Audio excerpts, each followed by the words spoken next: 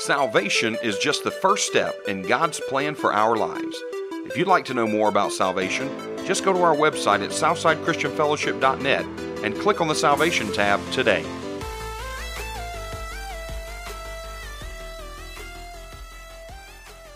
But I do enjoy Christmas time, but I got to be honest with you, I think today is the day that a Christian ought to celebrate more than any other day. If we don't celebrate any other day, the day of Jesus' resurrection is the one we should be celebrating, and celebration is the key. Friday to me, I know we call it Good Friday, but it's a conundrum in my mind. I don't understand what, other than what it led to, which was good. I've got to go back and research it a little bit more. I've just always known it was Good Friday, and I've never really dug any deeper. But I will tell you that, that was a day of mourning for the disciples and for Mary and for the people that knew Jesus. It was a day of mourning for them. They didn't totally know. Jesus has been telling them what was coming, but you know how people do sometimes. You want to believe him, but you're just not sure. And yet, the third day, he came and he said, I told you so, right? And he got up and he rose up, right? This is the day. It is a happy day. It is a day of celebration. It is Resurrection Day. And so I hope you are enjoying your day today. I think what Holy Spirit did this morning already to give us an opportunity to kind of shake loose the burdens that we've been carrying and just get free. I mean, how awesome is that you can come together and worship and fellowship and give praise to God, and in the midst of you ministering to him, he comes and ministers to you in your need. And that's what we've been talking about, is how when we go and minister to the Lord, what really happens is he comes and ministers to us. I've had it kind of backwards most of my life. I've prayed to God, but the majority of my prayer time has been spent asking for the things that I need. And what I'm finding out is that as I go to him and praise him for what he's done, he goes ahead and supplies what I need. Amen? And so I'm kind of learning how to pray again. And as I was praying about the message today, obviously it's Easter, day of resurrection. I wanted to deliver a great message about forgiveness and about Easter, but God also had me on this path of laying out the Lord's Prayer. And I said, Lord, I don't know if they go hand in hand there. So then I read the portion I was supposed to be on, and it's all about give us this day our daily bread and forgive us our debts as we forgive our debtors. And I thought, I guess that does kind of go along with resurrection. It's all about forgiveness. Amen? We had a wonderful breakfast this morning, and I just appreciate Naomi and Tammy so much. And just thank y'all so much. If you didn't get to participate in that this morning, please give my hand. I'm sorry. Yeah, y'all did a great job this morning. If you didn't get to participate in that this morning, it's your fault. I gave you plenty of chances and reminders. So I hope you enjoyed your sleep, but we enjoyed breakfast. It was great.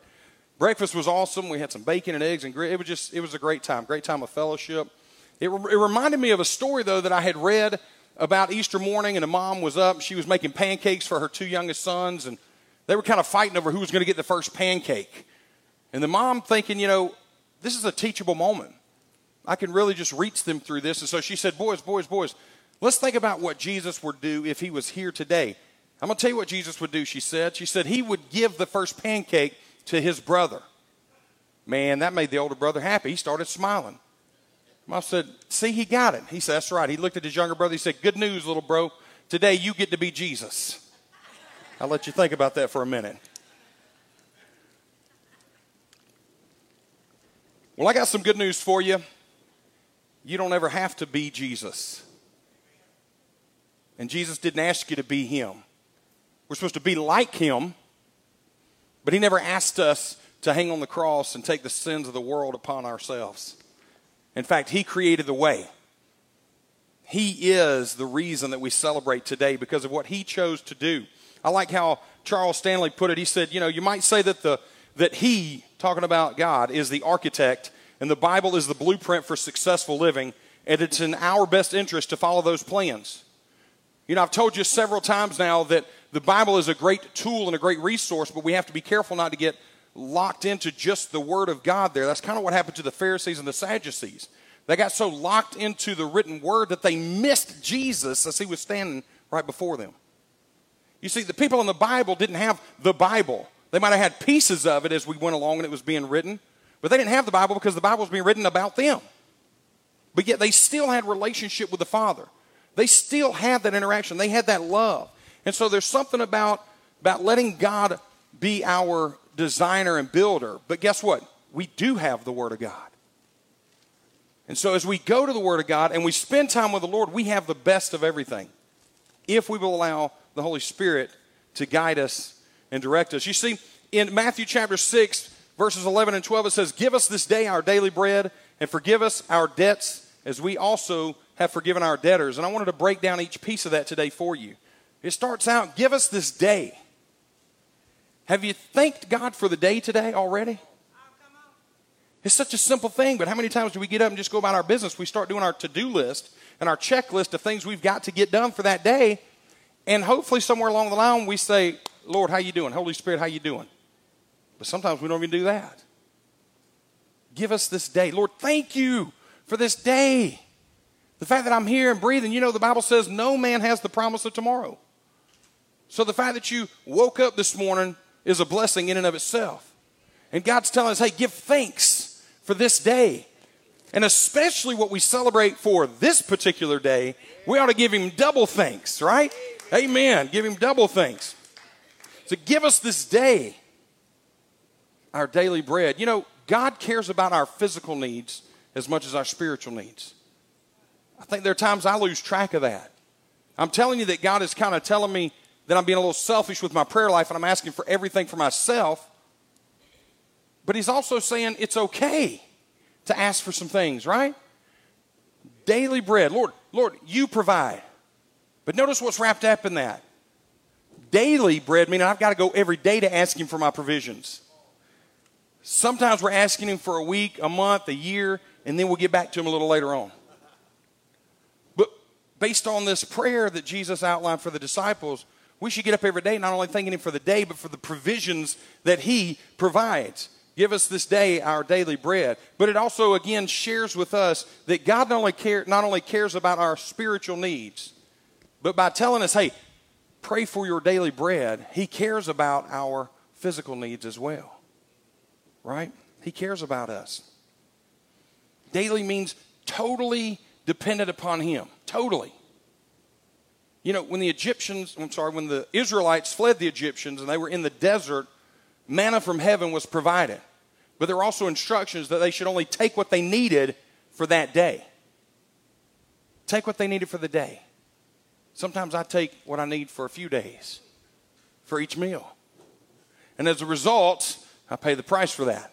I enjoy it in the moment, but I pay the price for that. Why? Because I'm not totally relying on God for everything. I start relying on myself. And in this prayer, God's saying, hey, look, man, you can't rely on yourself. Yourself is going to let you down. You got to rely on him each and every day. They weren't to take enough manna for the week. The only time they could take more manna for more days was on Saturday, technically, right? The day before the Sabbath. And they could take provisions for that day and for the Sabbath.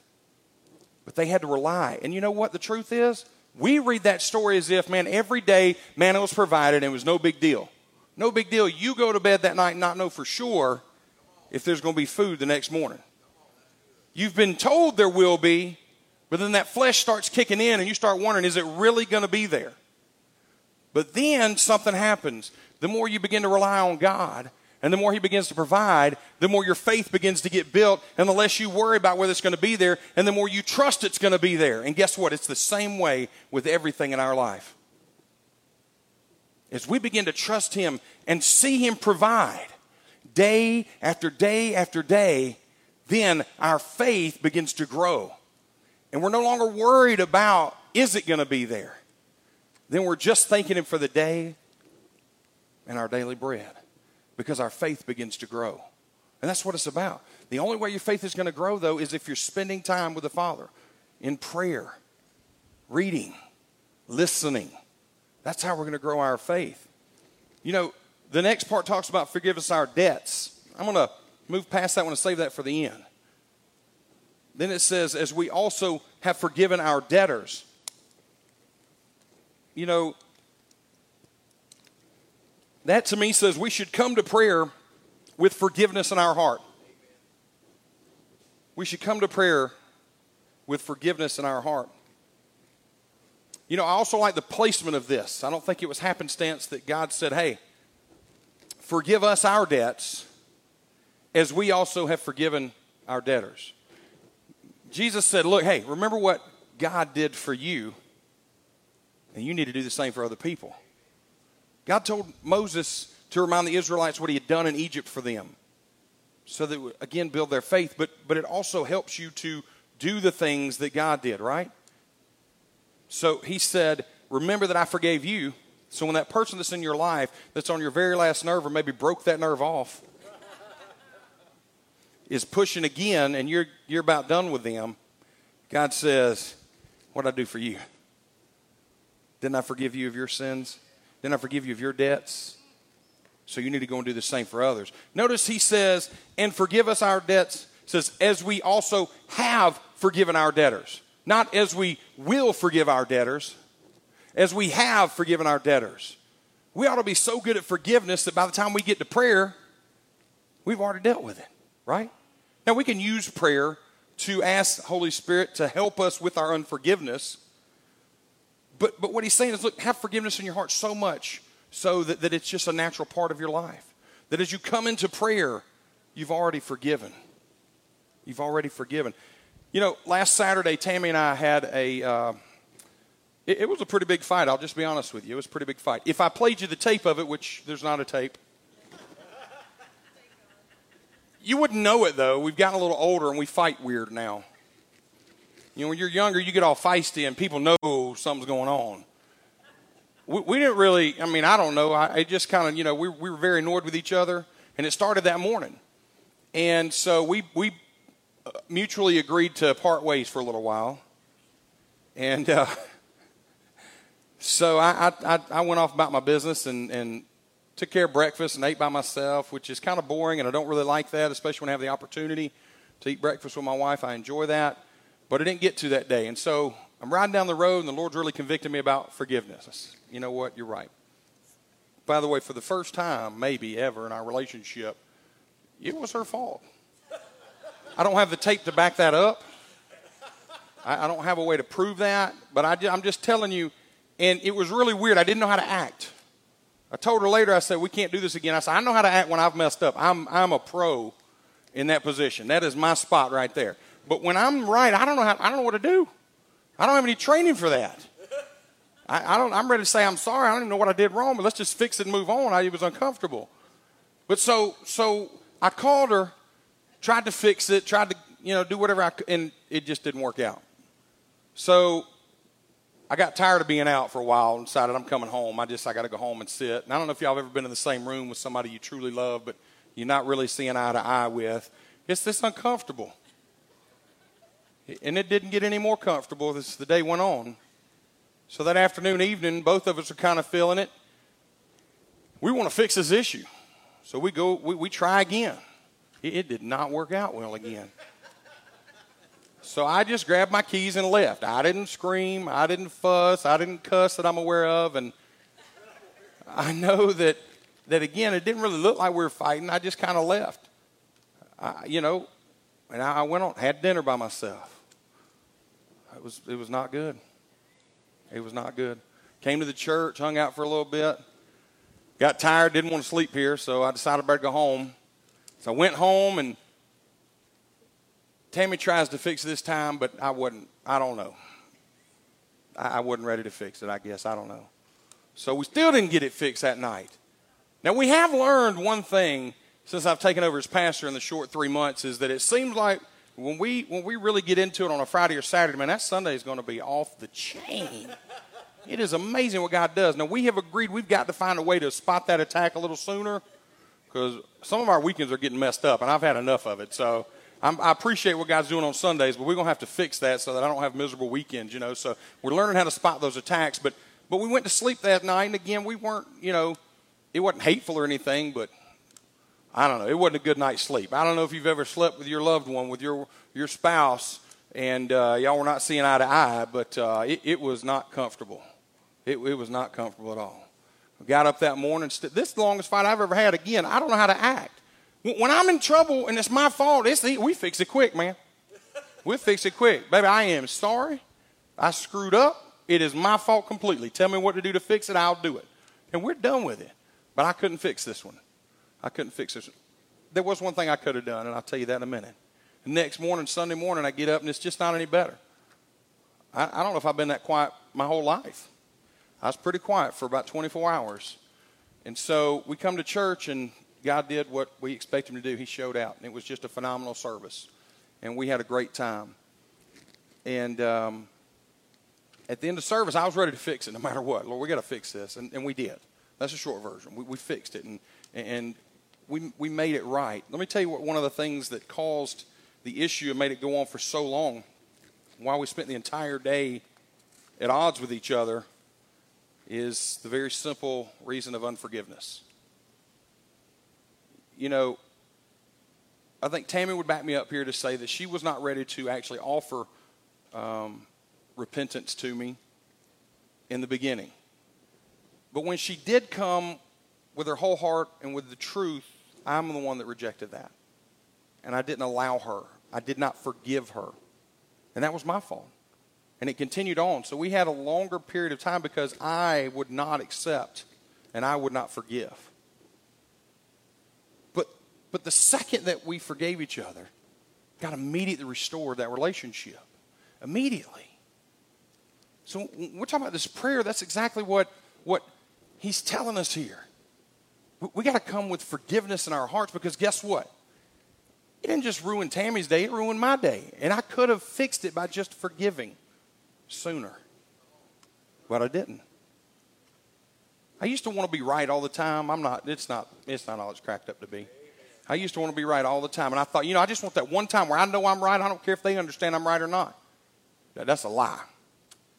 I want to know I'm right, and you know I'm right too. That's the best place to be.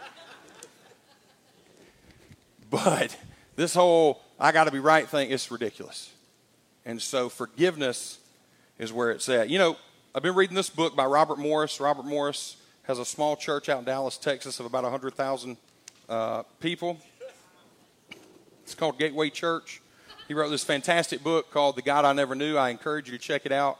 It's really opened my eyes to some things about the Holy Spirit. It's just been magnificent. But he told a story in there that I thought was just perfect for today. He talked about being invited as a guest speaker, and he's sitting up on the stage, and he's looking out over the crowd, and the Holy Spirit points out one lady to him. And so as the Holy Spirit downloaded to him, he got up to speak. And when he did, he asked the lady to stand, and he said, listen, while they were worshiping, the Holy Spirit pointed her out and asked him if he knew her past. How'd you like that? I just asked you to stand up and say, Holy Spirit wanted to know if I knew your past. He said her countenance changed immediately. It just dropped. It fell. That thing of shame, like, oh my gosh, I can't believe he knows that. That happened. And then Robert told her, he said, I told the Holy Spirit, I don't know her past. He said, the Holy Spirit told him, he said, neither do I. She lifted her head, she smiled, and then Robert told her this. He said, I know God knows everything, but he told me to tell you that he has chosen not to remember your past. He has forgiven it.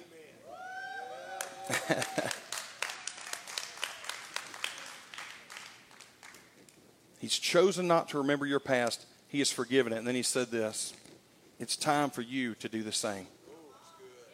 There's a lot of us that have not forgiven ourselves for our pasts. Jesus died, and he forgave you. You need to forgive you. You need to forgive you. Matthew chapter 18, verse 21, it says, then Peter came up and said to him, Lord, how many times shall my brother sin against me and I still forgive him? Up to 7 times? And Jesus said to him, I do not say to you up to 7 times, but up to 70 times 7. Now, I'll tell you that there is a little bit of a discrepancy there. If you read in King James or New King James, it says 70 times 7. That's the way I grew up. That's the way I always heard it. If you read in some of the other translations, it says 77. I thought that's a pretty big difference there. In fact, one of them had a little footnote that said, or possibly 70 times 7. And I'm thinking, what do you mean or possibly? Shouldn't you figure that out? Shouldn't you know? I mean, that seems like a pretty big gap there. But as I'm praying about it, the Holy Spirit said, it doesn't matter what number you put there. The point is still made. The point is that you're supposed to forgive and forgive and forgive and forgive. Again? Yes, again and again and again and again. But he did that. It doesn't matter. Again and again and again. Why? Because that's what Jesus does for us. You see, he's not sitting up there at 70 times 7 and he's going, hey, listen, this is number 490. You better watch it because the next one, buddy, you're done. If you don't know, 70 times 7 is 490. Okay. So it's not like you're sitting on 490. Or the other of that, which is probably the way I'd be using it. You mean I got 490 times to mess up, Lord? Just take this for a spin. Neither one of those are true. The point is that you're supposed to forgive always. Let me tell you what it kind of came from. This is what my research says, is that back in those days, the Jewish rabbis would tell people that it was unnecessary to forgive more than 3 times, and they based that off of Amos. Amos chapter 1, verses 3 through 13, and they use that as justification because he kept saying in there, for 3 transgressions and for 4, I will not revoke the punishment of various cities. He does it over and over again. So the understanding or the belief is that so that when Peter is telling Jesus this, he's going, well, the rabbis teach 3 times, so I tell you what, Lord, I'll double that just to say, okay, we're going to go to those extremes right there? How about that? I got to give him twice as much as I've been taught? And Jesus says, you want to talk extremes? 2 times? I don't care which version you use, 77 times or 70 times 70, doesn't matter. The point is you can't put a number on it. Forgiveness needs to happen every day. This is the Lord's Prayer. This is the prayer template we're supposed to use every day. Give us this day our daily bread. And every day we should be forgiving others the way God forgave us. It was so important to Jesus that we forgive others that he went on in Matthew chapter 6 and he talked about it more. He talks about it in verse 14 and 15. He says, for if you forgive other people of their offenses, your heavenly Father will also forgive you. But if you do not forgive other people, then your heavenly Father will not forgive your offenses. This is in the same chapter right after he's just told the disciples how to pray. So he's told them the Lord's Prayer, and then he goes, let me just put a little more emphasis on this. It's so important, I'm going to say it even more. Jesus is telling his disciples, this is the way to pray. And let me just tell you how important that forgiveness thing is. If you forgive other people, then your heavenly Father is going to forgive you. If you don't, then he won't. That's how important it is.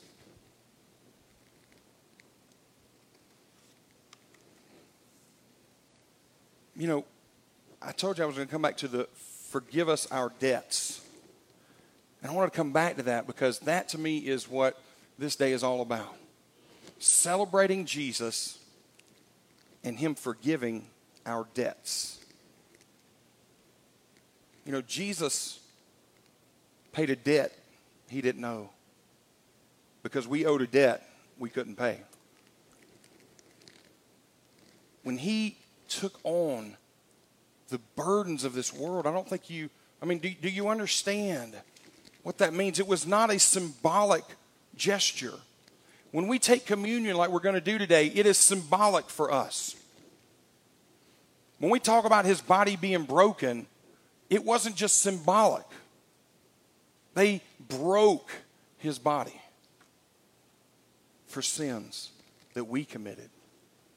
He paid the debt that we owed. When we pray, we don't need to make it complicated. It's simple. Jesus laid it out in the Father's Prayer. We've talked about our Father who art in heaven, hallowed be thy name. His kingdom come, his will be done on earth as it is in heaven. Now we pray, God, give us this day. Thank you for this day and our daily bread, Lord, for the provisions that you gave us, that you made for us. And we say, Lord, thank you for forgiving us of our debts as we forgive others, as we forgive our debtors. You've been listening to Sunday sermons from Southside Christian Fellowship Church, a place where you are loved, accepted, and received, a place of healing, a place of prayer, a place of hope. We invite you to join us this Sunday and every Sunday. For service times, location, and other information about the church, please visit our website at southsidechristianfellowship.net. Again, that's southsidechristianfellowship.net. As we wrap up today's message, we would like to once again thank you for listening. We would like to also have Papa Herman, an elder at Southside, to speak a Father's blessing over you. May the Lord bless and keep you, that he would cause his face to shine upon you and be gracious to you, that the Lord would lift up the light of his countenance upon you and give you his peace. And remember that the Lord's favor is with you all the time. Expect it. It is with you. It's manifesting itself to you. It will overtake you no matter where you are. In Jesus' name we pray. Amen.